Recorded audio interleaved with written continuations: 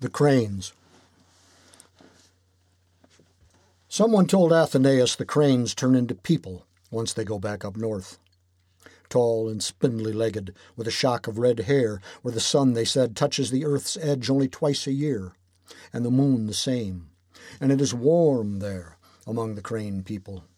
who never have wars or forget, though very far north, and their voices are very loud, trumpeting peacefulness for miles across the unfrozen tundra, and time, it seems, without end, since they first flew down in ragged lines to look at the strange new creatures who could not fly at all, and shivered naked in the dark a third of the time asleep, not even dreaming of more to life than making a living, or getting out of it somehow, or around it, or taking their minds off it, getting angry or sly or laid, compensating themselves for their rotten luck with love when they can, which isn't often, or poor substitutes they pay dearly for with a hardening of the heart, a bickering among themselves, an insane cruelty against the other creatures, the world itself, a fist shook or finger jabbed against the sky where the dark formations,